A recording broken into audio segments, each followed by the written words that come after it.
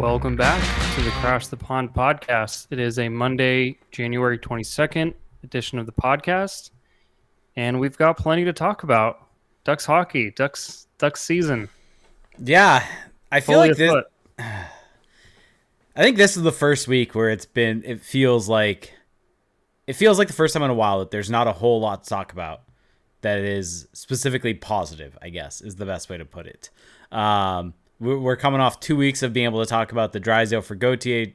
God, I am going to just continue to script that name. Gauthier trade.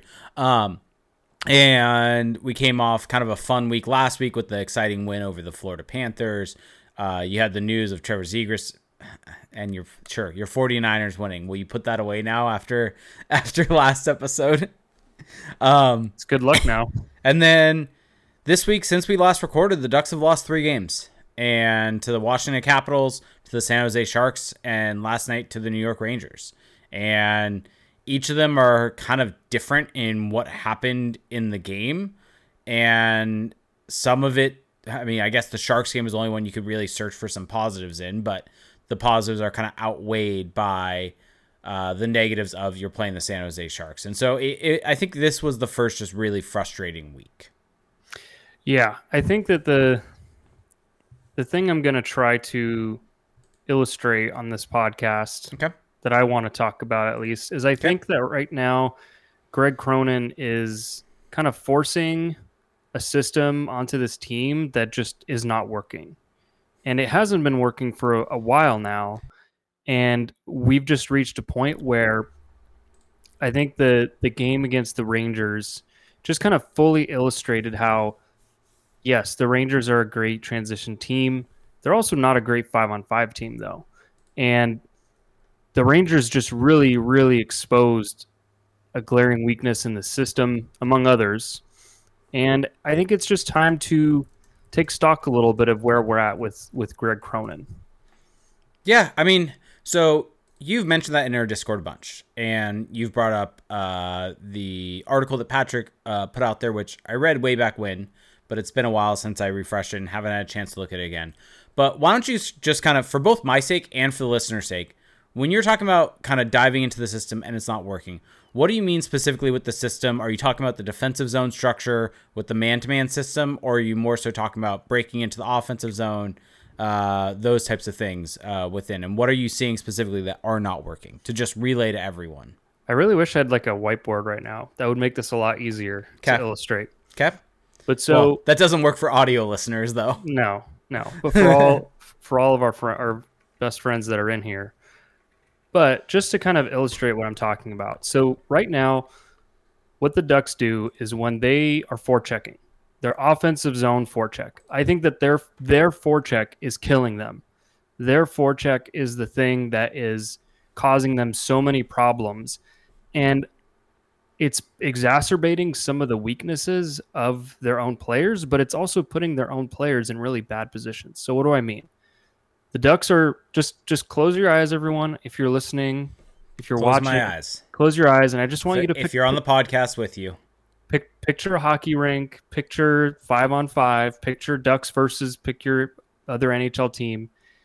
Ducks are trying to enter the offensive zone. They dump the puck in. Puck goes deep. Puck goes below the goal line. The first forward, the forward closest to the puck, typically the one who dumped it in, the F1. They go and pressure the puck carrier below the goal line. They chase it all the way to really get on that guy who is going to be nearest to the puck, the opponent. The F2, the second forward, the one who's the second closest to the puck, they're going directly to the closest possible passing option. So what happens is you have your first forward who's below the goal line, and typically you have your second forward who's also in the face-off circle area or in the slot area. Mm-hmm. So let's just to recap this part of it. Puck gets dumped in. First forward goes and tries to pressure the puck. Second forward is already on top of the next potential option. The problem is the F3, the third forward, is also a lot of the times getting below, sometimes below the goal line, but in that face-off circle area. And so what happens is, freeze frame, you have 3 forwards all in the same area, all in that, that last third of the offensive zone. And if a team recovers it, and chips it out or does a stretch pass, all of a sudden it's an odd man rush every single time. And yesterday, the New York Rangers did a great job of picking up on that right away, stretch passes. They had forwards waiting in the neutral zone. And what happens is then you're making your forwards have to skate back, get on their horse each time, and it's just an exhausting way to play. When you recover the puck, the logic is it creates turnovers, it creates possession, but teams have picked up on it, and they're picking up on it more and more. It happened even against the Sharks. Freaking Marc-Edouard Vlasic scored a goal off the rush getting into the slot. And by the rush, it's not necessarily a catch-all term, but it's in this specific instance where you've tried to dump it in or possess it, forecheck, puck comes back your way. So that right there, if I were to just pick one thing, is just killing the Ducks right now. And there's been no adjustment from Greg Cronin in this hyper aggressive forechecking scheme. Yeah, that's my issue with Greg Cronin. One of my issues with Greg Cronin. Well, so I guess kind of to now, as you've kind of really in a good way, eloquently put kind of the main issue with the system, right? And I'm trying to recall, there was a game earlier on in the season, and part of me almost wants to say that against the Kings, but I'm not sure if it was against LA. But there was a team that was just recognized it and started just going with a high flip. Yep. And I can't remember what team it was for the life of me, but it was really noticeable. The Avs quite a bit. It may have been the Avalanche then that I'm thinking of, that they went for that high flip and to break through that pressure and get chances going the other way. And so I guess to now turn this into another side of this, right? Identified an issue, right, that you're seeing that you think is causing them a problem. What's the solution? Well, so I think one, if you look at Corey Schneider's tracking data, caveats on sample size, but the Ducks dump the puck in quite a bit. So this is a deliberate thing to me that they're doing where they want to play that Greg Cronin hockey, smash them out, dump it in, go and get it, pressure everyone, suffocate the opposition. And when you've got fresh legs and when you've got a team that has the legs and just the horses to go and do it, it looks great. We've seen it around the league. I feel like this is something we've seen the Avalanche do, the Carolina Hurricanes do. The problem is if you don't have the horses, it's going to look ugly. And so I think that right now on this offensive zone forecheck, either you dump the puck in less on entry. So let's look for more controlled zone entries. Because when that happens, then you don't create this situation that I'm talking about. So just look for more controlled zone entries, or particularly that third forward. So not the one pressuring the puck on the dump in. Let's get back to our imaginary hypothetical. Not the first forward pressuring the puck. Maybe not even the second forward who's on the next closest man, but that third forward, let's just keep him a little higher. Instead of him being low in the faceoff circle area, let's keep him between the faceoff circles and the blue line. That way he can kind of see the field, see what's going on, adjust wherever the puck's going to go. But also if the puck gets quick upped, he can already be there to adjust and at least just even up the numbers. Give those other two more time to come back. Because if it's three guys down low each time, they're all three having a scramble. So if there were just one adjustment, it would be let's keep that third forward a little higher or lower, whatever you want to call it, closer to the blue line, or just go full on passive. But I don't think that's how Greg Cronin wants to play. Yeah, and so now I'm just kind of looking at the Corey numbers also because he has his team comparison tools where you can actually look up both offensively and defensively and looking at zone entries. And so the Ducks actually are one of the higher teams in getting zone entries per 60, but one of the biggest issues that they've had so far is making sure that they have controlled entries, which means first off, they're either dumping it or losing it on a turnover, and getting entries leading to chances or forecheck pressures, which kind of tells me that carry-in percentage. They are significantly below, which goes to your point of they're not carrying it in much. They are dumping the puck in. And the thing is, they're not recovering that many entries. For a team that's dumping the puck in as much as they are, they're about average in terms of recovered entries per 60. And you would expect to see that higher if you're a team that's dumping it in. And so I think I think one thing that I want to bring up, though, to kind of add to your point, right? I think that's a good solution of keeping the third floor checker a little bit higher. But I also think just a little bit more recognition if you are going to run this on the F1 and how they're coming in to try to disrupt play. Because I think that there is way too much of, and it's funny because it kind of goes anti to Greg Cronin's methodology and comments, but there's way too much of just trying to get a body on a man. Yep. And there was a prime example of it in last night's game where Ross Johnston I don't know if he dumps it in. Someone dumps the puck into the zone. and the puck ends up squeezing through the Rangers defender that is below the blue line, and Ross Johnston is coming in, and he would have had a straight line to that puck, and for whatever reason, he got so focused on the man that he went for the hit when he would have been able to get the puck and not have pressure on him underneath the goal line. And instead of doing that, he went for the body. The Rangers get the puck, and they end up breaking it out clean, going the other way. And it's just a prime example of you can't be focused on, like, I feel like everyone thinks about a forecheck, dump, and chase offense, which personally I'm not the biggest fan of, but if you're going to do it, you have to be good at getting pucks back and retrieving pucks. But everyone kind of thinks about you have to play physical in order to do that. It's not about necessarily being physical. It's about getting pucks back. It's about winning puck battles. It's about creating 50-50 battles that you go in and win. It's not about creating a hit. Because at the end of the day, those types of hits from Ross Johnston don't win puck battles back. The guy has already released the puck. The puck is no longer there. You're not trying to separate the man from the puck in that situation. And so you need to make sure that you are doing something there that can end up getting the puck back more. And not here for likes in our YouTube chat said, Randy Carl loved dump and chase, so he hates it now. The one thing that I'll say on that, the reason why I personally don't love a dump and chase system, it doesn't really have to do with Randy Carlisle. It's just more so, I guess, it's an aesthetic thing. I think more beautiful offense is created off of zone entries. You have more highly skilled plays that are created off of clean zone entries. You also just, there's some statistics around it that you have a better chance of scoring a goal off a clean zone entry because you're not giving the puck up. Yep. And the thing is, it takes skill to be able to do that. And so I think that is one thing I wish this team would do, is stop dumping it in as much.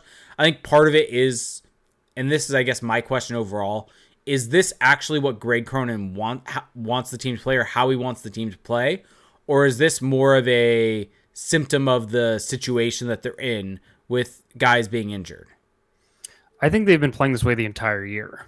I don't think that this is anything. This is anything. And the numbers do bear that out. But they've been hurt for most of the year, I guess. I think now. I mean, here's the reality. Mm-hmm. Now you've lost Trevor Zegras, and you basically only have one line.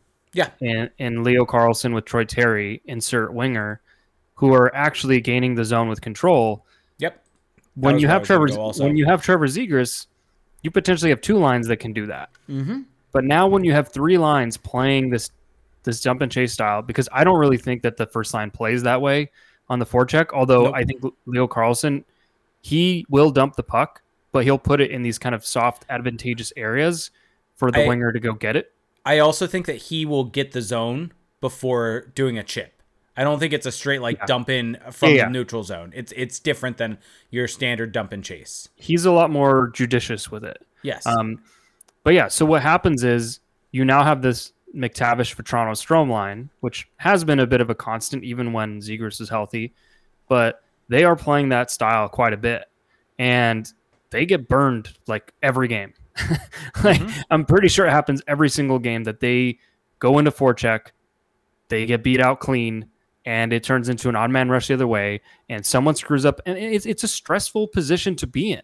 Like when you're having to backtrack because you're already behind the 8 ball, you're going to be prone to mistakes because you have like 5 seconds to solve the puzzle. And if you don't solve the puzzle, it's potentially going to change the score of the game. So there's that. There's also the fact that clearly like those three guys just don't really seem to be on the same page that often when they're backtracking, trying to solve this situation. But it's also just a stressful position to be in. And so when you have three lines really playing that way, it's not going to create advantages. At least it hasn't, right? I'm not saying that the actual system itself can't work, because clearly it does work around, it has worked for other teams. And we have seen it work with this team at various points in time also. But it's not working right now. It hasn't worked for a long time, if we're being honest. And it's like, what interest is being served trying to just play this way? Like, I know that Greg Cronin wants to play a certain way. Him and Pat Verbeek clearly believe in kind of this physical, hard to play against hockey. But it's not working in their favor right now. It's costing them games. Like it's against the Rangers, it cost them the game. I don't think that's hyperbole. I would say there's one line that I think is playing this system well right now, and that is not even the first line, because I think you're spot on. I don't think the first line necessarily plays this forechecking system. No, I think that the Lundestrom, Silverberg, Leeson line, I think that they do deserve credit because I think they are doing a good job of getting in, making smart plays on pucks to cause turnovers. And if you look at the numbers for these last 2 games against the Sharks and against the Rangers, it's really like it's a stark contrast between that line and the Karlsson line, and then the McTavish line and the Carrick line. Those those 2 lines are just at least at 50% or better in terms of expected goal share. If you look at the McTavish line, they're at like almost 0%. And same thing for the Carrick line.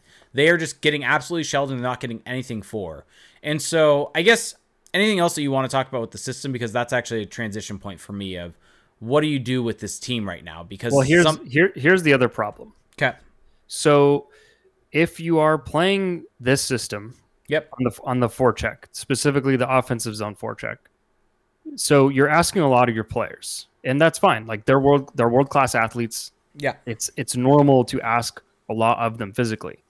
But when you're also asking them to play this man-on-man style in the D zone where you're having to do a lot more skating, it's a lot more taxing, it's a lot more physical, it's kind of hard to just keep up the pace because you have to be physical everywhere. And I was listening to the PDO cast today, and I thought that Jack Hahn actually made an interesting point, which is that the rule of thumb is that his rule of thumb in kind of like D zone and forechecking is that if you're going to be aggressive in one, you want to be less aggressive in the other, right? You want to have some sort of balance in your game because it's just, think about it logically. If you're just running around all the time, it's just hard to keep up. It's hard to think. It's hard to just kind of play the game. And so I think that if you're not going to change this forechecking, maybe it's time to, get more passive in the D zone, go to more of a zone, or flip it around and go more of a passive forecheck and keep your man-to-man. But something's got to give somewhere to just kind of let these players breathe a little bit. Because I think, like, both literally and figuratively, let them breathe. Because I think, like, looking at Mason McTavish the last couple games, like, he's made some really good plays in the D zone when he's kind of more of, like, to use like a football or basketball term, like a ball hawk, when he's just kind of hanging out in the slot, not really covering anyone, but just going to wherever the threat is. Like there was the one against the Rangers where obviously he scooped up the puck off the goal line, but he had other plays where he did that really well. And so, like, let's just tap into these players' strengths because I don't think the Ducks are necessarily as bad as they're showing right now. And maybe I'm just going to die on that optimistic hill, but I believe it. Well, and I think even the numbers show that there are breakdowns that are happening within the system, but there are positives that can be taken away from their play. Yeah. But where I was going to go with that is, I think one thing, someone mentioned this actually in our YouTube chat, said, can you tailor a system around different lines, or does it have to be streamlined? I think you can. I think you can make it work for each line. And I think that that's probably where you have to go because, I mean, let the Leo line continue what they're doing. It's working. It's working at an extremely high rate, both from a production standpoint and from a chance perspective. That line is getting, this is not like a situation early on in the season or things like that where we could point to the McTavish line getting the production and be like, okay, this might be a little bit higher than it should be. The Karlsson line is generating all of the chances for the Ducks right now, and they are getting rewarded for it with goals. That is what's happening. This is not a one-off, they're getting lucky type of deal. This is Karlsson, Terry, Henrique all going very, very well right now, which is great for the Ducks for trade value for Adam Henrique. But you can also then have the Lundestrom line continue what they're doing because they are playing that is your ideal fourth line for this team when everyone is healthy, is that line where not a whole lot's necessarily going to happen with them on the ice, but they're going to be in the offensive zone more than the defensive zone. They're going to be solid when they're in their own D zone, and they're going to be able to chip in with some chances here and there. That is your ideal fourth line for this team, is that line right there. And then I think the second line, this is actually what I was more so thinking, or what you do outside of that, because yes, you would have to change things up for the McTavish line because defensive zone is just a mess for them right now. It is a complete mess. I felt like in the last game, the penalty that McTavish took in the third, just because directly off of just complete miscommunication. Yeah, and that one's not his fault completely. There was a mishap with the defense, but still, it's just emblematic of things. And I feel like after what you did the breakdown of McTavish's game against the Panthers, right? Was it against the Panthers? I think. Yes. But I find myself in the defensive zone just watching McTavish more and more away from the puck. And there are just so many times where it looks like he's just kind of floating. He's not really around anyone. He's just kind of covering an area on the ice, and that's not the system that they're supposed to be playing in the D zone. It's almost like they're asking him to do something different than everyone else. Like it's hard to understand. I don't think it is. I think he's just not understanding things correctly with that. And so, and the fourth line is just bad. Like the fourth line just needs to get broken up. Ross Johnston should not be in the lineup at all. Like I know you've been there for a while. I've been there, but there's some things that have shown he's been all right, but that's more so being driven completely by when Jakob Silfverberg was on his line. Like that was Jakob Silfverberg driving that line. So Ross Johnston just has no business being in the lineup at this point in time. Make it McGinn, Carrick, Grew if you want. Call up Pavel Regenda. Call up Chase DeLeo. Call up anyone. Ross Johnston should not be in this lineup at this point in time. I'm planting my flag there at this. It took me a while to finally get to that point. But that's also on Cronin. No, it is. It 100% is. But I guess, sorry, this was where I wanted to go originally, though. I think there are changes that have to happen to this lineup. I think the Karlsson line should stay where it's at. But I think the McTavish line needs an adjustment because Vatrano and Strome are just not what Mason McTavish needs at this point in time. I think earlier on in the season, it felt like he was understanding things, putting things in the right way. Whereas whether you want to say it's confidence, whether you want to say it's poor play, however you want to put it, he looks lost out there in the D zone and needs someone out there with him that is going to kind of help carry him and help put him in better positions than Vatrano and Strome do. And so I wonder what your thoughts are on essentially they ran this line in, I think it was the Tampa game, but doing something like a Lundestrom, McTavish, Silfverberg, where you're maybe losing a lot of offensive pop there. Yeah. But you're negating a massive defensive deficiency. Well, this team is in a terrible spot right now, just from a lineup construction perspective. Like, correct. You really only have one true kind of like known quantity line, which is putting Will Karlsson and Troy Terry together. Correct. Right now they have Adam Henrique on that line. He's scoring. He looks predictably great next to two great playmakers. And you could put McTavish there, but I would not do that. Keep Adam Henrique there to boost his trade value. Don't modify that. If you break up Vatrano, Strome, McTavish, the thing is, as a team, then where is the offense going to come from? Because the offense is not like, I'm going to go on a big limb here and say the offense is not going to come from a McTavish, Silfverberg, Lundestrom line. So, don't hate on Jakob Silfverberg, but yes. Hey, he's been playing great, but offense has not been his calling card. No. Those 20 goal seasons are long gone. So, but I don't hate the idea in a perfect world, but right now the Ducks are just in a bind where they kind of almost have to play these guys together because they're gonna get them goals, and they need those too. So I don't know.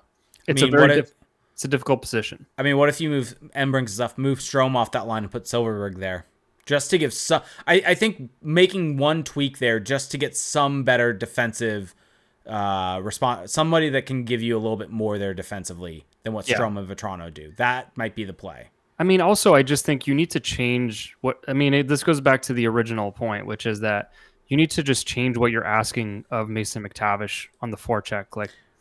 Like his strength to me is as a center bearing down the neutral zone, carrying the puck in and creating a play, doing a give and go. Asking him to be this kind of like meat and potatoes forechecker, like I get it, he has a beard, I get it, he's big and powerful, but like that's not his game. Can we move past this kind of stereotyping of Mason McTavish? Like he's a skilled, intelligent player, and I just think right now he's kind of not being allowed to unfurl or spread his wings. It's chicken or the egg, right? Because I agree with you that he's doing a lot of things that are not helping the team. He's also doing a lot of things that are helping offensively, and the skill and the playmaking, it's all still there. It's just the window for it to come out is just a lot smaller game to game. And I think that at a certain point, you got to change what you're asking him to do. I'd be curious if there are any recent games. Now we're just kind of spitballing and free flowing with this, but I wonder if there are any recent games with McTavish where he has entered the puck I guess, with dump-ins more often than with a controlled zone entry. Because I'm looking at his track data, which granted is only 134 minutes 5-on-5 time on ice. So relatively small sample size because Corey can only do so much.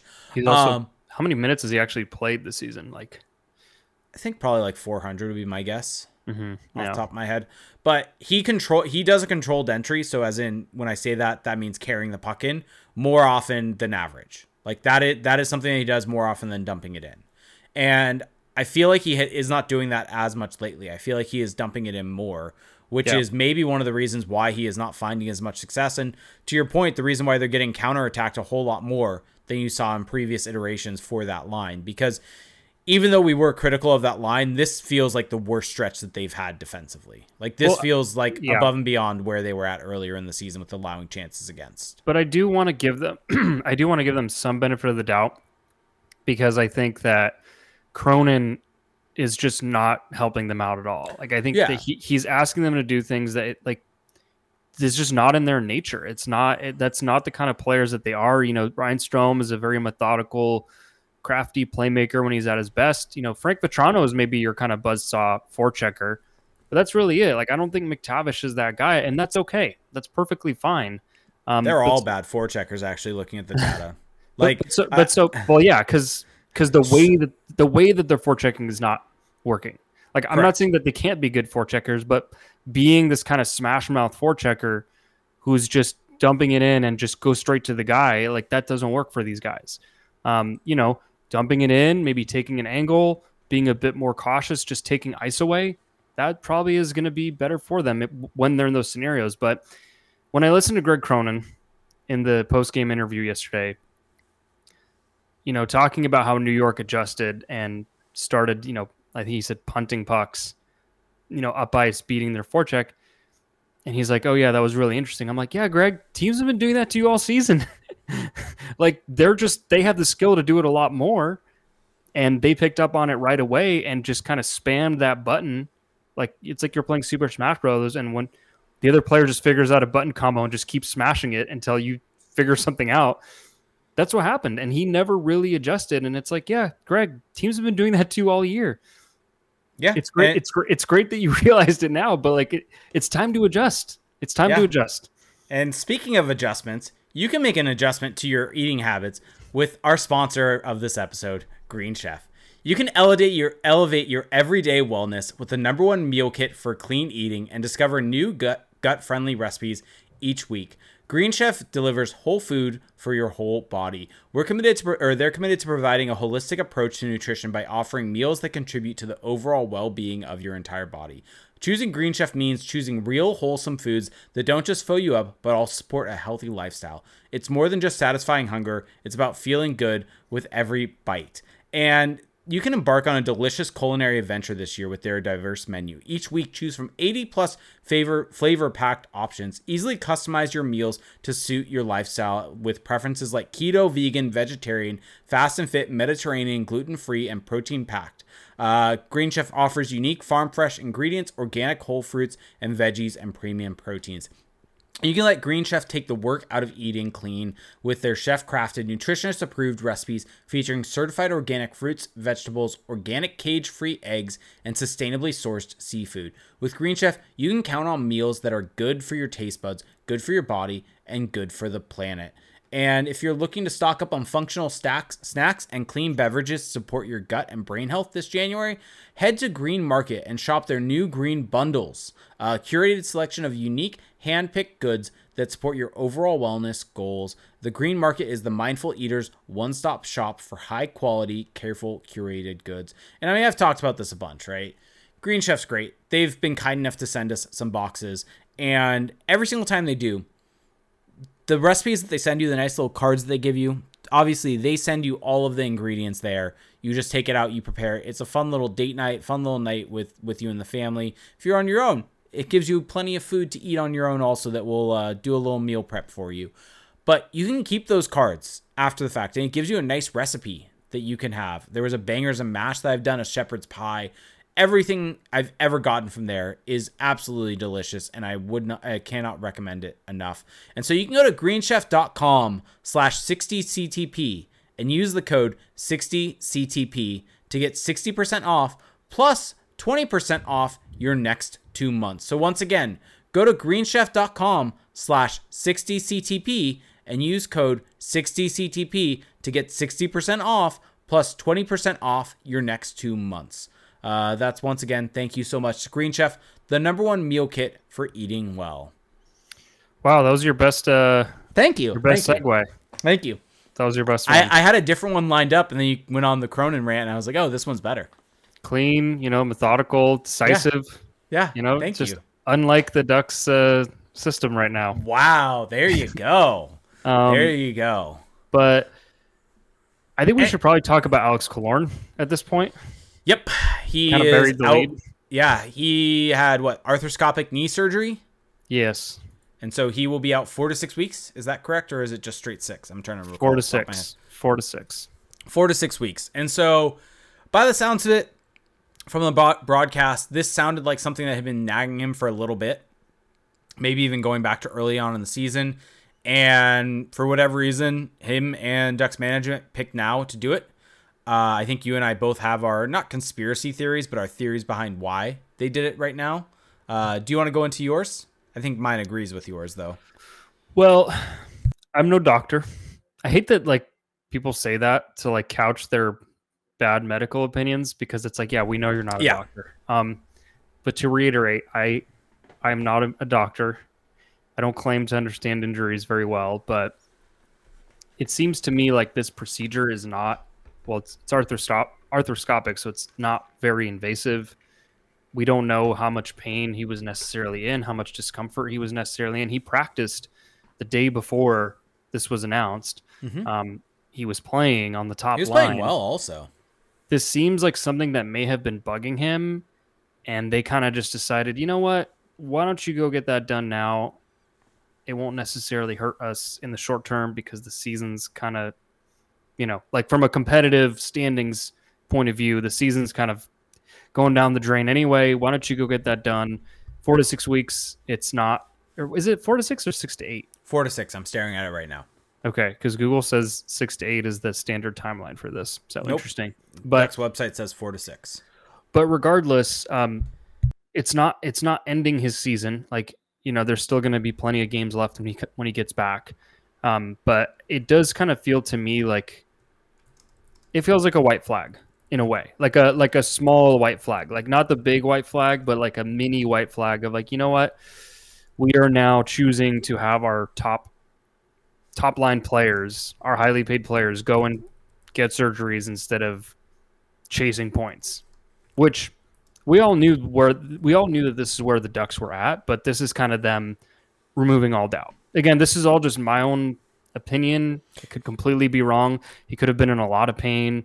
There's definitely another side to this, but that's just kind of what this seems like. The thing I would add there that I think is also something important is I think you're spot on that I think this could be viewed as Pat Verbeek waving the white flag Throw the towel. Little Throw the bit, damn towel. But not fully. Because here's where I'll come at it from. I think that if this is something that was bugging him and they figured that he would need it anyways, and they were trying to figure out when was the best time to do this? Do you wait till after the season, then you don't have a full off season? Do you wait a couple months and then you do it, and then he misses the last 20 games of the season, or however many games are in that 4 to 6 week range? When is the optimal time? And so if you look at the Ducks roster right now, right, there's Minchikov's out, Zegras is out, Jones is out, Labushkin's out. There are still a slew of injuries on this Ducks roster.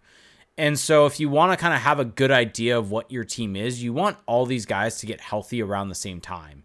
And so I think if you're looking at it, the Ducks are prioritizing the final about 20 games of the season, which is right around the time Zegras will be back with this team, and Cutter Gauthier will also be joining the team.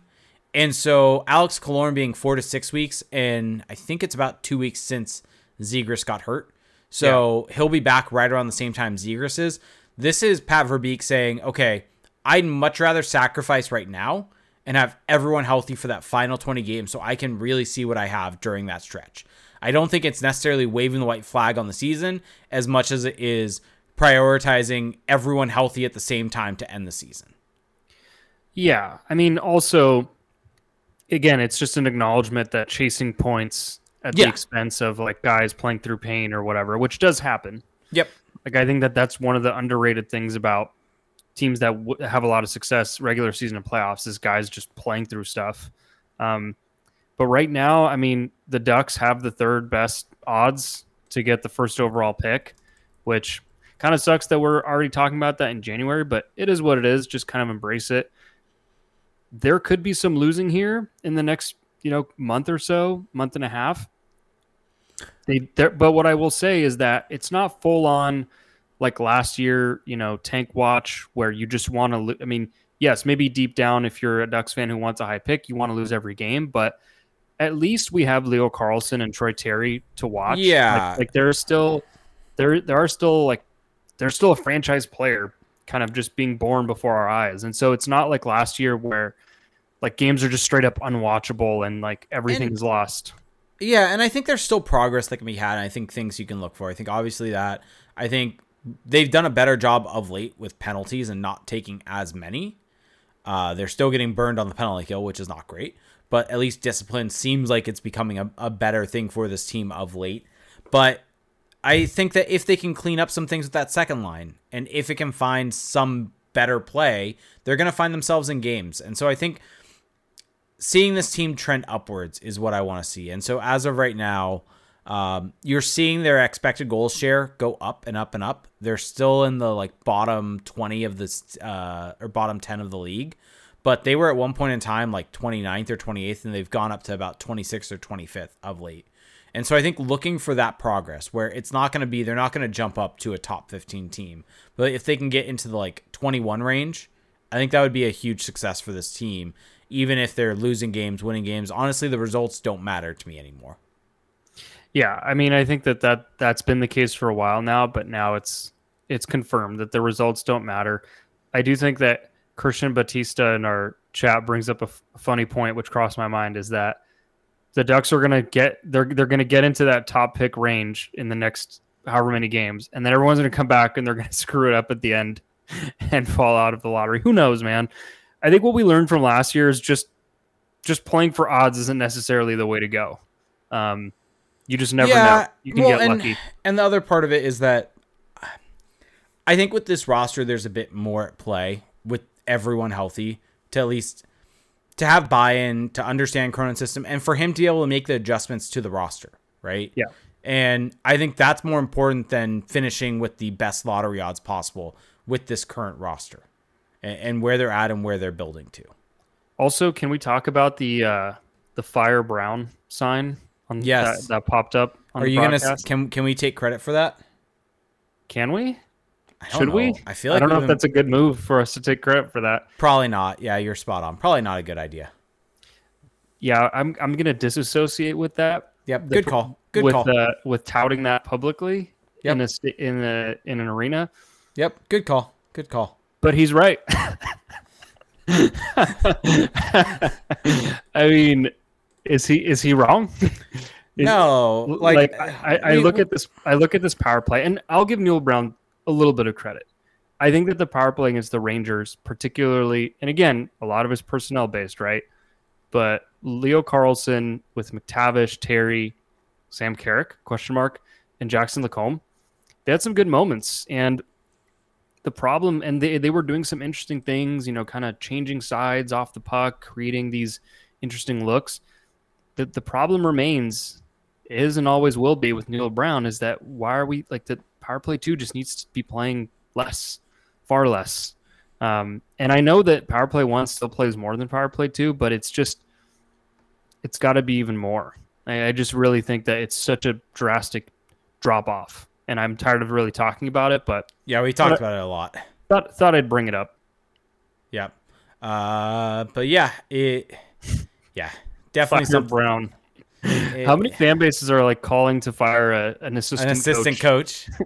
Yeah, it's not good. So we've talked about it at length, though, that Neil Brown, it's not going well right now. And I think I remember when he was hired, there was actually an article about the Vancouver Canucks power play. He's forward thinking. No, it wasn't that actually. it was one that was more critical and more negative, and I didn't know what to make of it. And I was curious how it was going to play out, but it was talking about the fact how he became so predictable with the Quinn Hughes to Elias Pettersson one-timer. Yeah. And that was what he was always looking for and always looking for and always looking for. And it's fascinating. Even now, that's what they look for. They look for when McTavish is out there, the pass from the point over to him for a one-timer. When they're always looking for that one-timer from the half wall. I think it's a little more varied when they have Leo Carlsson out there, because McTavish will change sides within a shift. It's still the primary look. I think they want to. I don't think that's a bad thing though. I think that you need to have a bread and butter. Like you need to have something that you're kind of building around. Okay. And I mean, Mason McTavish just scored off of that, by the way. That's fair. Also, Troy Terry, I want to give him flowers because he's been so good in that left faceoff circle as a right-handed shot. You don't really often see this. Like I can't really think of many examples, but as a right-handed shooter on the left side, on the left faceoff circle, on his off wing, he's actually been really good at getting that pass through the slot and over to the other faceoff circle, getting it across the box. Mm-hmm. I mean, the play he made over to McTavish against the Sharks, granted Sharks caveat, but he was doing that against the Rangers too. Like he's just Troy Terry's playing at his peak right now. It's really cool to see him like adding layers to his game because he wasn't doing that prior to the season. Mm-hmm. So that's cool. Yeah, and I think one thing he's doing really well is off the rush with Leo Carlsson and the way they're reading off of each other, and to just the goal, Henrique's second goal, where they were just like tapping back and forth to each other. Henrique's just there to like clean up the mess. That's essentially what Henrique is there to do. He's doing a good job of it, and he deserves credit for it. And we should probably, as we're talking about Henrique, move to this of trade values going out of the roof, up to the sky for Adam Henrique. Through the roof. There we go. I don't know why I was struggling so hard there trying to think of that, but you have to trade him, right? Well, yes. Yep. Like he's a pending free agent. Yep. He's 33. Yep. Like he has that modified no trade, 10-team no trade list. That's not a huge kind of like barrier to trading him. I mean, in a way, it's a bummer because Adam Henrique is a good veteran, seems to be well liked, is a good player, but just kind of bad timing in Anaheim. Like just kind of came in at the very tail end of the Ducks kind of contending window or playoff window, and has just kind of been stuck on these rebuilding teams. But it is what it is. Send him to a great spot, send him to a Colorado, what have you, and he'll let him go chase a Stanley Cup. Let me ask you this: if the Ducks trade him, which they should do, which they will. Like I'm not even. Will. Would you be open to bringing him back in the offseason on a cheap deal if he's willing to come back? I don't know. I don't think 1 or 2 year, $2 million a year deal. Sure. I mean, at that price, sure. That's what I'm talking about, like a cheaper deal. But I don't think he's gonna. I don't think that's what he's. I mean, he has 14 goals this season. Yeah. He scored 22 last year. Like he's gonna go get a nice little contract for himself, I think. Yeah, probably. You're probably right. I was just thinking age, but then again, I mean, it's up to him though. Like if he wants to come back and kind of just stay in the area, like I don't know, but yeah, I think. If he's willing to do that, I would be open to it. I would not give him the Alex Killorn contract. Well, he's not getting it. Like he's not like Alex Killorn didn't necessarily deserve that exact dollar figure, but he was going to get a payday just with his kind of resume. Yeah. But my thing with Henrique is it's just as much as like I respect what he's done and all that, I just think that the Ducks need more mobility, to put it kindly. They need more speed. They need more playmaking in their top six, and like Adam Henrique just isn't that. So, yep, I would agree. Yeah. All right. Anything else that you want to touch on before we start getting into questions? Question time. All right. So we're going to start with our Discord. Go to patreon.com/crashspawn, where if you're at the $2 tier, you get access to our Patreon exclusive Discord.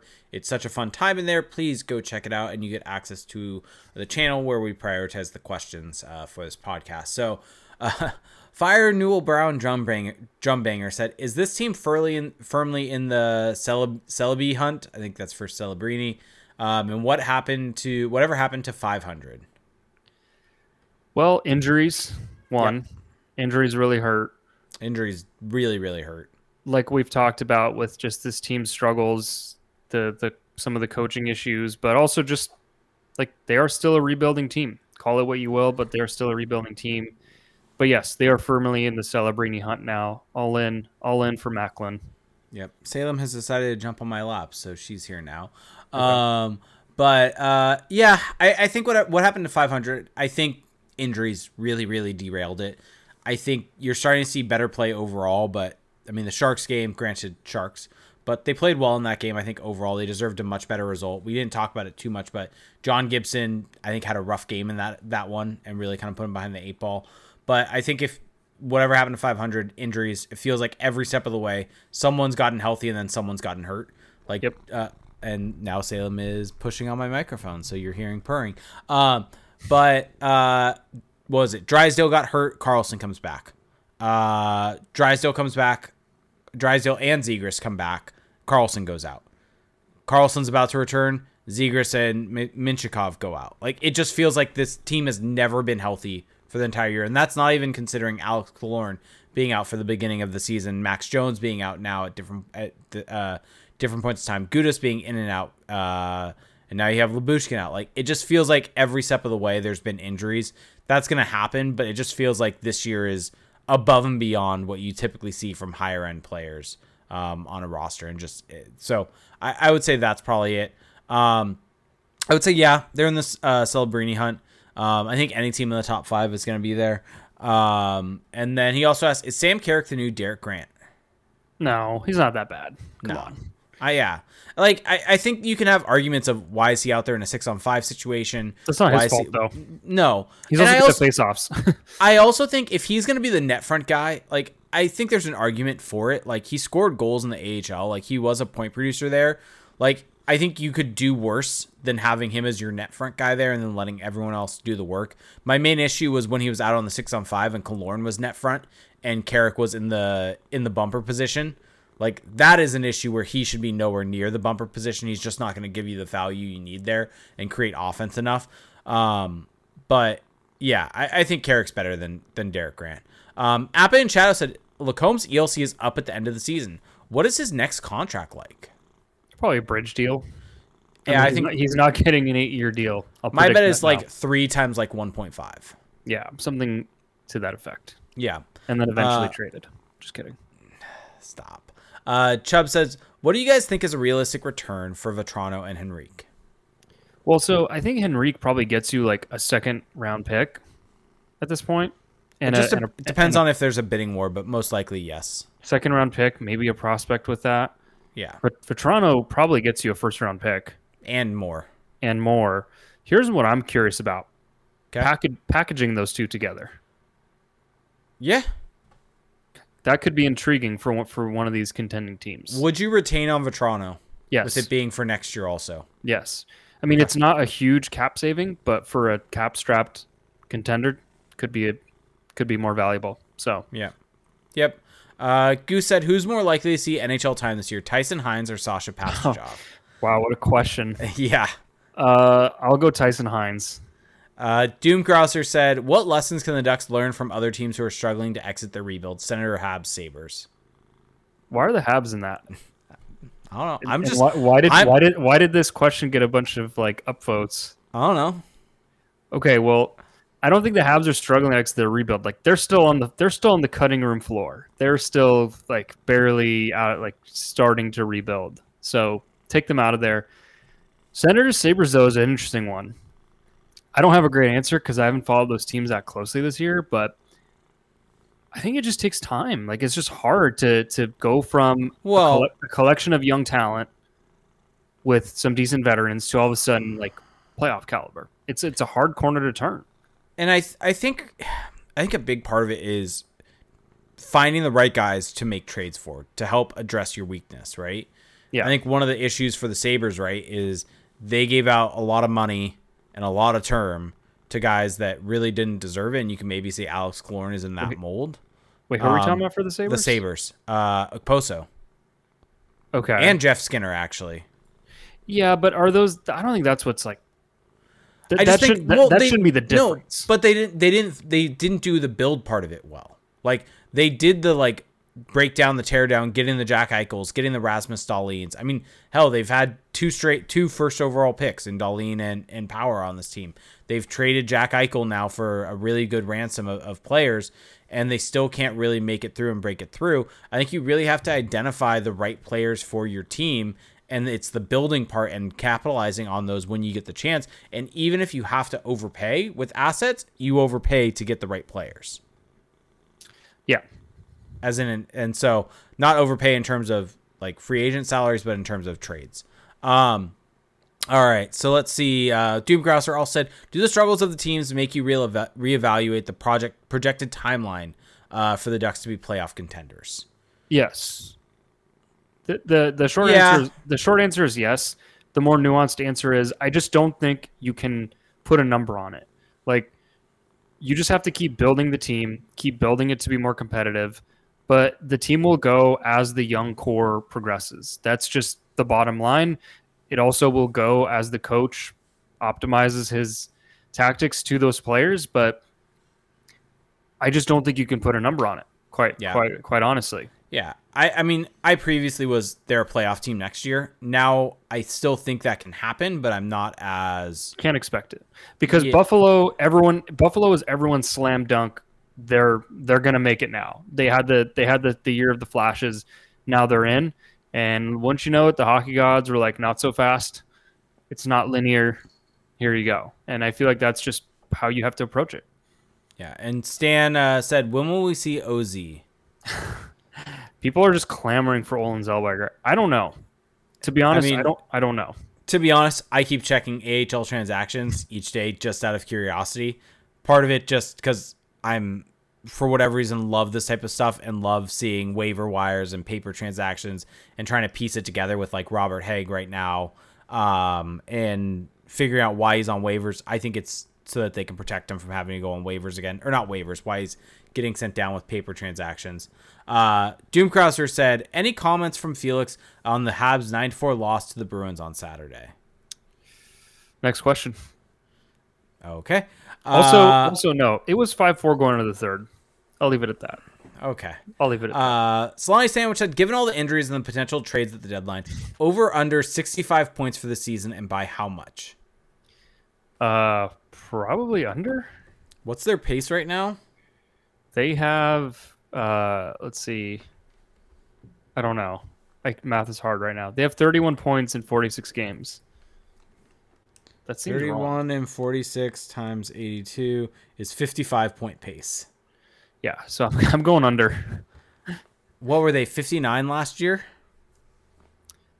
Something like that. I don't know. I'm gonna go over. I'll say over. Everyone gets healthy. They have a good run down the last 20 game stretch. Okay. And they get some results that they should have gotten earlier on in the year.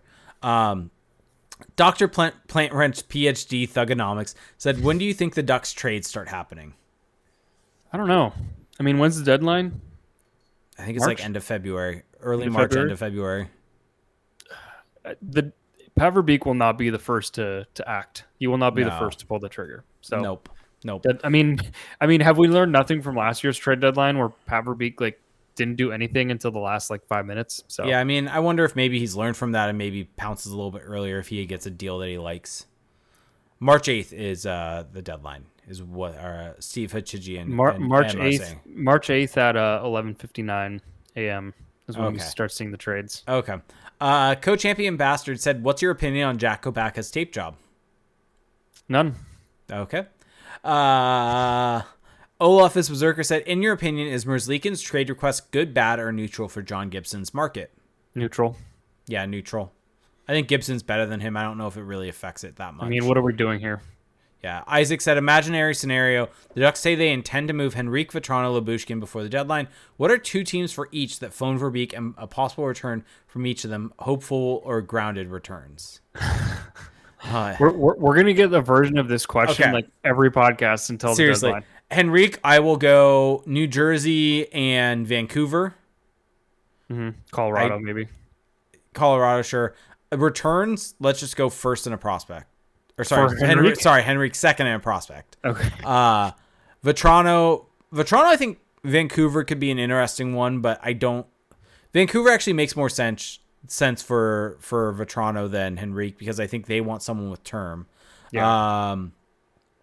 So I think Vetrano to Vancouver, and let's change Henrique to Colorado and New Jersey. Vetrano to Vancouver and Florida. We'll do that. Okay. First in a prospect, Lyubushkin. I will go Toronto. Third, fourth. Yeah, if they can get a third for him, that'd be great. Yeah. And then where else for Lyubushkin? I don't know. Okay. Sorry, that's the best we got, Isaac. Still growing into that goal. Said a lot of successful teams have an identity. What is your ideal identity or brand of hockey for the Ducks from a competitive standpoint? Personally, I want an up-tempo team. They're going to give up some chances to, against, but I want a team that's going to play a bit of a run-and-gun style, going to create offense, going to make it a high-scoring, entertaining game. That's what I want, a team that is going to not be afraid to essentially impact the game and understand that they are going out there to go and score goals. Like, that is maybe not a very popular system in the NHL, but it's one that I personally would like the most because it's one that's about entertainment for the fans. So the identity for me is just tailor your tactics, tailor your team to your players, to your best players. Like, honestly, like sometimes you just gotta go with what you have. Well, I think right now the Ducks are trying to be this kind of hard to play against physical team. I think you can be just as hard to play against by just playing this kind of up-tempo, creative playmaking style instead of trying to just, smash guys through the glass on the forecheck. So I think this is ignoring guys on the roster and just what you would ideally want from your team. I mean, kind of what I just said. Okay. I would still rather see that than the way they're trying to play right now. Okay. Olali17 said, should the Ducks look to trade Gibson before there's an announcement about expansion? If there's an expansion draft before his contract is up, seems like he'd lose even more value once teams know that the Ducks have to move him to keep Dostal. Man, that's a great point. That's crazy that we're at this point. That's a fantastic point. I'll go with yes. Although, do you really want to end up having to expose Dostal? No, I think you expose Gibson because I don't think they would want to take on that salary cap. I mean, he's got 3 years left. Like, it depends on when the expansion draft would happen. Also, we've seen expansion teams take.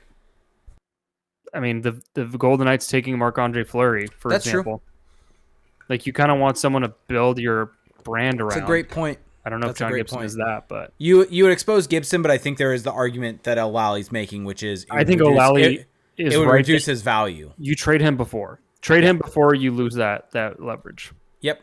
Fire Newell Brown banger is saying, is Felix calling for Cronin's dismissal? No, because I think Cronin is capable of seeing what's going wrong because he literally said it, but it's like now I'm waiting for the adjustment. Yeah. Shocking 9/11 said, assuming players were the same cost, who would you rather have next season, Henrique or Killorn? Killorn. Yeah. Agreed. No questions asked. OG Leo Carlson Truther said, training camp begin for the 2025-2026 season has begun. Is Greg Cronin still the bench boss of Felix's Anaheim Ducks? Do I have to answer this? I don't know. It's a question for you. We can move on. I'll just say yes. Okay. I'll go with yes. Goose said, is Fowler's decline more age-wise or system fit-wise? I think usage. I think again, this goes back to Cronin, right? I think usage by Cronin. Why is he playing almost 30 minutes a game? Why is he playing in all situations? Because I think there's still pockets of the games where he looks fine, where he even makes good plays. It's just when you're playing that much and you're being asked to play the way that they are, it's not gonna end well. Like, I think he's been solid enough defensively overall, but when you're playing that much, you're gonna have breakdowns. That's just how it's gonna work when you're playing those. Like, if you have an old car, you don't drive all the time going 100 miles an hour.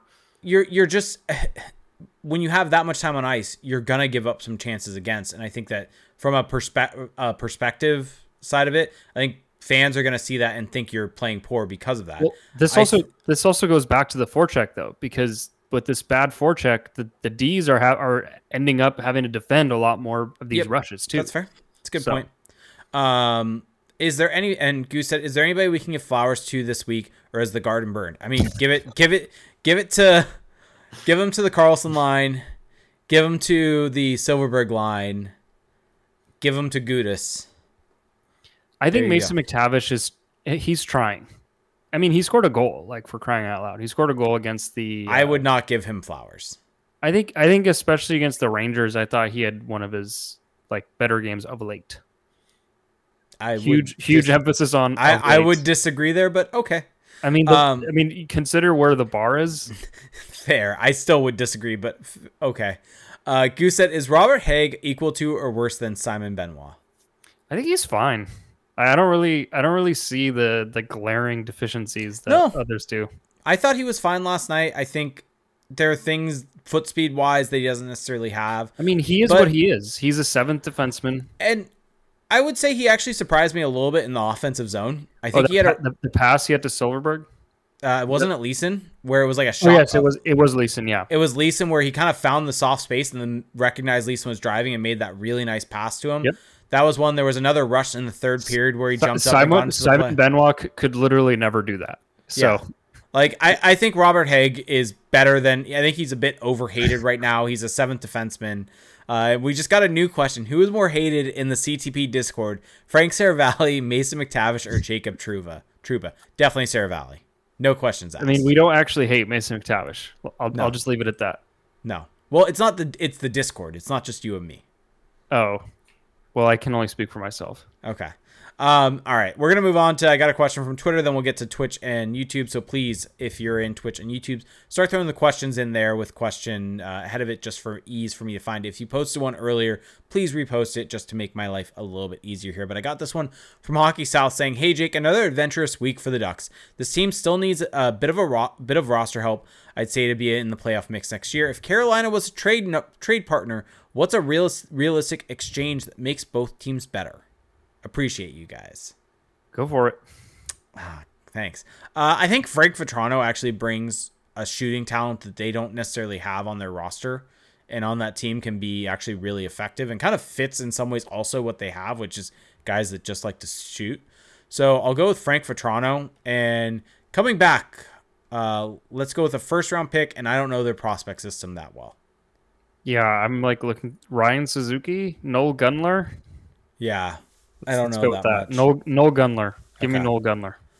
Trevor Zebra said, if you guys are taking questions, I have a couple. If the Ducks land at second overall, who would you like them to take? I have not done my draft prep yet. I'll let you take the second overall. Yeah. So I need to refresh myself on who I think they will, because I always do this thing of like who I think they will take versus who I would take. I think Hayden Lindstrom fits a lot of what the Ducks are trying to do. Just that kind of like that physical attributes plus skill.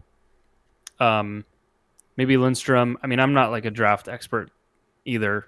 Lindstrom, or just go crazy and go Ivan Demidov. But I'd go Lindstrom. I think he makes the most sense for what they need. Okay. And then he also asked about realistic return for Henrique at first, and we've kind of answered that. Second and a pick. Ooh, Bradley Nadeau from the Hurricanes would be nice to get. Okay. Yeah. There it is. So we got this question from Daniel Me in the YouTube chat, and so I should bring this up. We are now going to move over to the Twitch chat and YouTube chat. If you're listening on your favorite podcast services, you can help support us at twitch.tv/crashbond, where if you have Amazon Prime, you get one free Twitch Prime gaming sub each and every month. You do have to hit subscribe after 30 days. It does help out more than you can imagine. You can be just like, and I forgot to read these last episode, Crash the Net. You can be just like the Puff, and you can be just like Briggs Wellman. You get special emotes in the chat, special badges, extra name, or if you just follow us there, you'll get notified when we go live. Or you can find us at youtube.com/crashbond. And if you have a YouTube account, and yes, I know all of you do, find us there, subscribe to our channel, like our videos. If you subscribe to the channel, you'll get notified anytime we go live or anytime Felix posts any of his breakdown videos. There was one of Cutter Gauthier from the weekend that came out that was really, really good. Please, everyone, go check that out. You'll get notified when we post some clips from this, where if you're listening to the whole podcast, maybe you don't need to watch them. If you want to, still helps out. But it's little breakdowns, little clips from the episodes that are fun engagement things. So go check us out there at youtube.com/crashthepond. Did you just admit to engagement farming? I mean, that is what posting clips is. It is just taking our podcast and putting it into much shorter form for various platforms. Danielle Me said, question, so if we decrease Fowler's minutes, who do we have to step up with no Minchikov and no Jamie? Kind of hard to. So, I mean, looking at the minutes last night, Fowler, let me see. Fowler actually did not play the most. Gudas played 25 minutes. Fowler only played 21 minutes, actually. But, like, Haig played 13 minutes. Mm-hmm.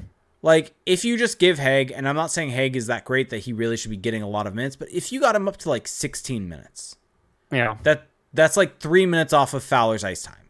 And you can just kind of divvy that up. You spread out 1 minute to all these different guys. And instead of Fowler getting double shifted, it's now Vakanainen playing a little bit more, Gudas playing a little bit more. I mean, Lacombe only played 16 minutes last night. Yeah.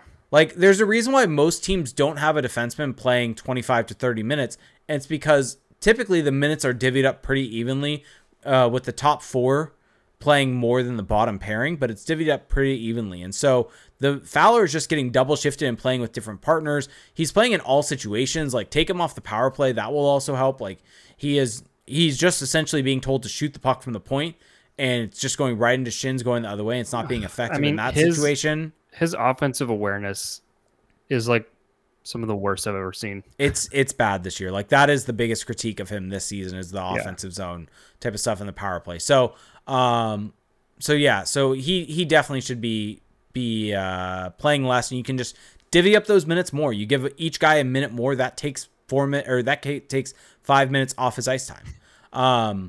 And so Elizabeth Leo said, question, Torts has said that Drysdale reminds him of Erik Karlsson. I've also heard people compare him to Makar and saying the Ducks made a big mistake trading him. What are your thoughts on this? The floor is yours. Just give it time. Give it time. Give us your thoughts. I mean, I think it's like, I think Jamie Drysdale's a good player. Mm-hmm. Potentially could be a great player. I don't understand the Erik Karlsson comparison in any way. They just don't play the game the same at all. They don't move the same. They don't, like, there's just nothing about them that's similar, except that they both play hockey in the NHL. Like, that's where they're both right-hand defensemen. Like, that's where the similarities end. But yeah, I just feel bad for Jamie because they're putting a lot of pressure on him by making all these comparisons, and I just know from what I've seen, and hey, maybe it'll change now in a better environment, you know, like with a better team, that maybe it'll come to fruition, but I just don't think he's going to live up to that. I don't know how many players really can, and I just feel like he's being set up to fail. I mean, it honestly feels like he's just 19. I hope it doesn't all over again. I hope it doesn't happen. Like, I hope he lives up to all of it, but it just, again, from what I've seen of him, and I could be totally wrong, maybe he'll really break out, but it just doesn't feel like it's going to go that way. Yeah, I think it feels like kind of the second year for Drysdale, where he was not good, and it feels like a lot of people were glossing over it, saying that he's just 19 and that he'll develop, and it's just setting up. Well, this is worse.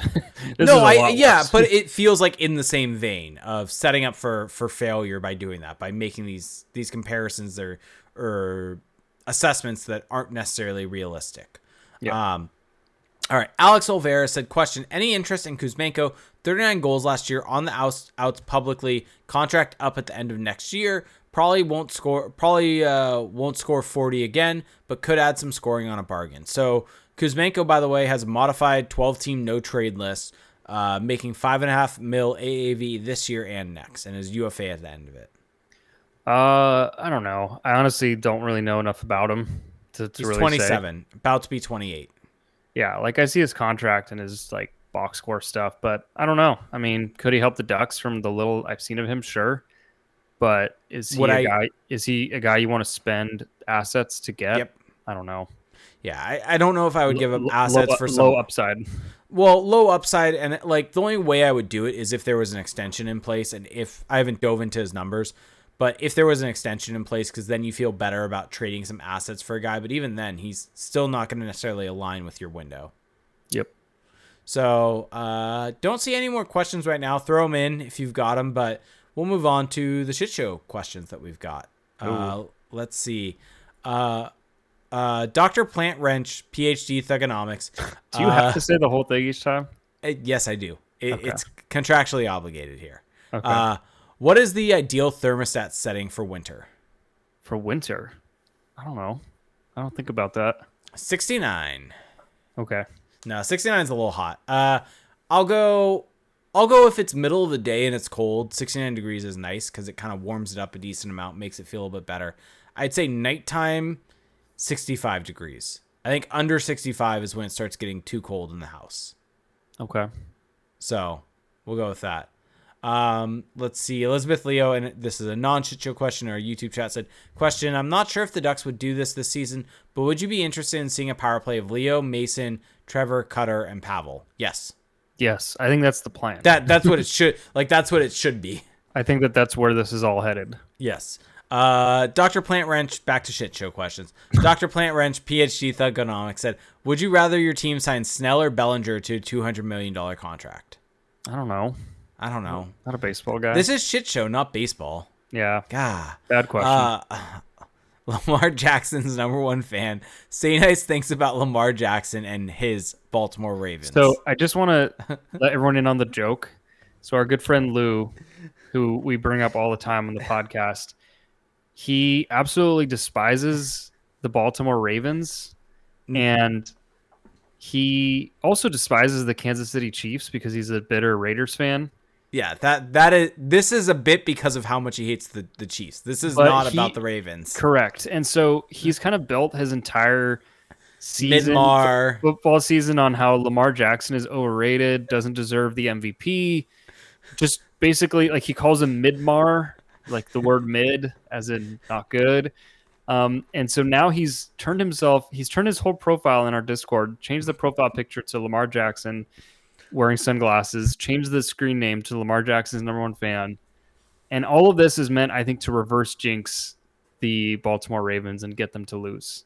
Wow. So you don't think it's about the Chiefs? You think it's about I think he would rather see the Chiefs beat. I think this season for Lou is about.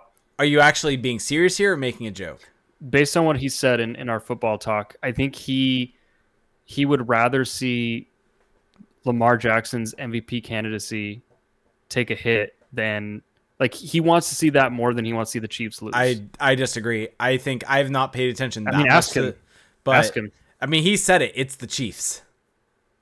It's how much he hates the Chiefs. This is not a reverse jinx situation. He said that. Well, if I'm wrong, then I'm wrong. But either way, he hates both teams. Yeah, he's saying it's 100% about the. Yeah, and it's also about Taylor Swift and how much he hates that whole. There's so much there. So either way, this take is just an awful one. Yeah. It's just an awful one. Yeah. Daniel Me said, question. So if you could create a good mixed lineup, where would you break up the McTavish line and what would the lineup be? I think that's for you because that's your idea. I think putting Silverberg there with instead of Strome, I think does something for you. I think Strome with Lundestrom and Leasing can still be something. And so it's a minor tweak, but one that does help. It keeps Vetrano with McTavish where they can create offense off the rush, which is something they've done well this year. And it allows you to keep boosting Vetrano's trade value. So that's probably an easy tweak that I would make. Yeah, keep Vetrano with McTavish, but change that right winger. Yeah, I think that's an easy swap to make things a bit better. And then, did you see the videos of Jason Kelce just being the best? I haven't actually watched them, but I've seen the thumbnails, and yeah, just the absolute best. Just a gem of a human. Just the most relatable thing of just taking your shirt off while drinking and just going. Is it relatable? Is that something you do, Jake? Do you want to let us in on a little secret here? No comment. No comment. Okay. Olafus Berserker said pho or ramen. Ramen for me. I'm not the biggest pho fan. I like them both. This is a hard one. I think if I had to pick like the best possible version of each, I think ramen, but I really like both. So I'm conflicted. D-Rock said, is a rolled taco simply a taquito for people afraid of culture? Sure. I don't know what. Am I missing out on a debate here that I'm not aware of? They're the same thing. Like I've been to places that call them rolled tacos, and some places there's a lot of Mexican places in SoCal that call them rolled tacos. Yeah, I don't see that in Northern California as much. Which is interesting. I almost feel like taquito is more so the like. It's 7-Eleven. Yeah, Here taquito, I think 7-Eleven. Like I think rolled taco might be the better. I don't know. Maybe, who knows? It could not be. It's also saying rolled, which is not Spanish, so there's that part of it. Let's see. OG Leo Carlson, Truther, said, construct a full starting lineup of CTP folks to win a Game 7. 3 forwards, 2 defensemen, and a goalie. To win a Game 7 of what? I don't know. Connor, you're in our chat, so tell us what sport are we trying to win at here? I'm not quite sure. Hockey? I think he also just wanted us to divide the chat by putting our favorites. I feel like this is about like creating division. Yeah. Let's just say I will put every full NHL starting lineup of that's still to win a Game 7. That doesn't make none of us are playing it. None of us are. If that's the case, then Patrick's the only one. How many people are in a Discord server? 100 something? Oh yeah, well over 100. We could all be on the ice. All of us at the same time against the Colorado Avalanche and still get blown out by like 100 goals. Yeah. So it just doesn't matter. I mean, I think Pat's probably the best. Pat and Bob are both good at hockey, so we'll go with that. I mean, I have all the respect in the world for those two, but yeah. No, I'm just saying, like, if we're trying to like put the people that we know are good at hockey, like those two are for sure in there. Everyone else, I don't know the quality of players, so we'll just go them two on a team by themselves. What about a ball hockey game? Ball hockey game? Isn't Chris from Late Arrivals good at ball hockey? Oh yeah, he's like play a competitive ball hockey player. Yeah, doesn't he come out to SoCal? So Chris is our captain. I hate ball hockey, by the way. I've never played. I used to be in a league. Wow. Yeah, it wasn't. It was like on a tennis court, so it wasn't. But it was very organized, refs and everything. Shout out Chris from Late Arrivals. Shout out Late Arrivals as always. Yeah, shout out. Anything else? Stressful weekend as a sports fan. Oh. As you all know, 49ers. Dramatic, thrilling, agonizing, painful. I just kept texting my girlfriend the entire time. I was just like, I'm in pain. Everything sucks. But they win. We wait for the Detroit Lions. I'm nervous. Hopefully all our great listeners will be praying for me. Will be rooting for the Niners for me and not rooting against them to spite me. I hope that that's not the path people take. Football is fun. Enjoy football. I watched a little bit of the Bills-Chiefs game, and that was it. Enjoy football. This is the best time of year as a football fan. I went and saw a wrestling. Playoff football is the best. I went and saw a wrestling movie during the fourth quarter of that game. I did not watch that game. Full disclosure. Oh, okay. But yeah, went and saw Iron Claw. Went on the first, me and my wife's first movie date night since pre-Luke. So, fantastic movie. Oh, I did want to ask you. Okay. Patrick Waugh. Oh yeah, New York Islanders. Good for hockey for him being back. I mean, I think that we need to kind of move away from like just, yes, he had a very interesting tenure in Colorado, but that was a while ago. And yes, he fucked up with it also. Like the way he left was like put them in a hole. But that's what he does. Yeah. That's what he does. Remember how he got traded from Montreal? True. Walked up to the owner in a game. True. That's just what he does. But I hate that it's the Islanders. I'm not going to lie. That roster is just like Lane Lambert, not a good coach, but also like I look at that roster and like. Remember when the Ducks almost hired Lane Lambert? Yeah. Yeah, but I mean, like giving Pierre Engvall a 7-year contract at $3 billion a year, like just it's such a weird roster. But I want to see it work. I want Patrick Waugh to get back to his winning ways. But also, what's hilarious is that I don't know if people follow junior hockey or not, but like he's had a giant beard the last few years, and I really got used to seeing him with the beard. Beard's gone now, so he's bought in. Was he clean shaven completely? I thought I saw the thing and he still had a beard. No, it just wasn't big. No, he's clean shaven. Wow, Lou got to him. Yeah. That's a shame. Well, here's what I will say, though. Now this is a bit of a tangent, but I feel like if there's anyone in hockey who can actually like stand up to Lou Lamoriello and tell him what to do, it's Patrick Waugh. Well, so, it's not even tell him what to do. It's just the not going to take shit and he will leave. Yeah. If there's one ego that's bigger than Lou Lamoriello's, it's number 33. Yep. So agreed. Is it weird? I'm going to like root for the Islanders now a little bit. Oh, I'm not rooting for them, but I'll watch them. I want to see it. I want to see it work. Yeah. It's good for the sport. Yep. All right. I think that's going to do it for tonight, though. On that note, thank you for listening, everyone. If you want to support the podcast, the number one way is to go check out our Patreon page. For $2 a month, you get access to our patrons-only Discord server. This is where you get to interact with other diehard Ducks fans, keep up to date. It's honestly the best way to keep up to date with the Ducks, in my opinion. It's the easiest way.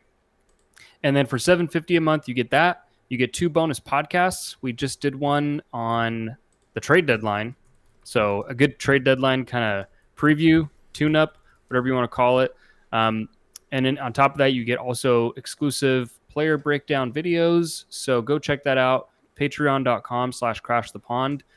You can also subscribe to us on Apple Podcasts.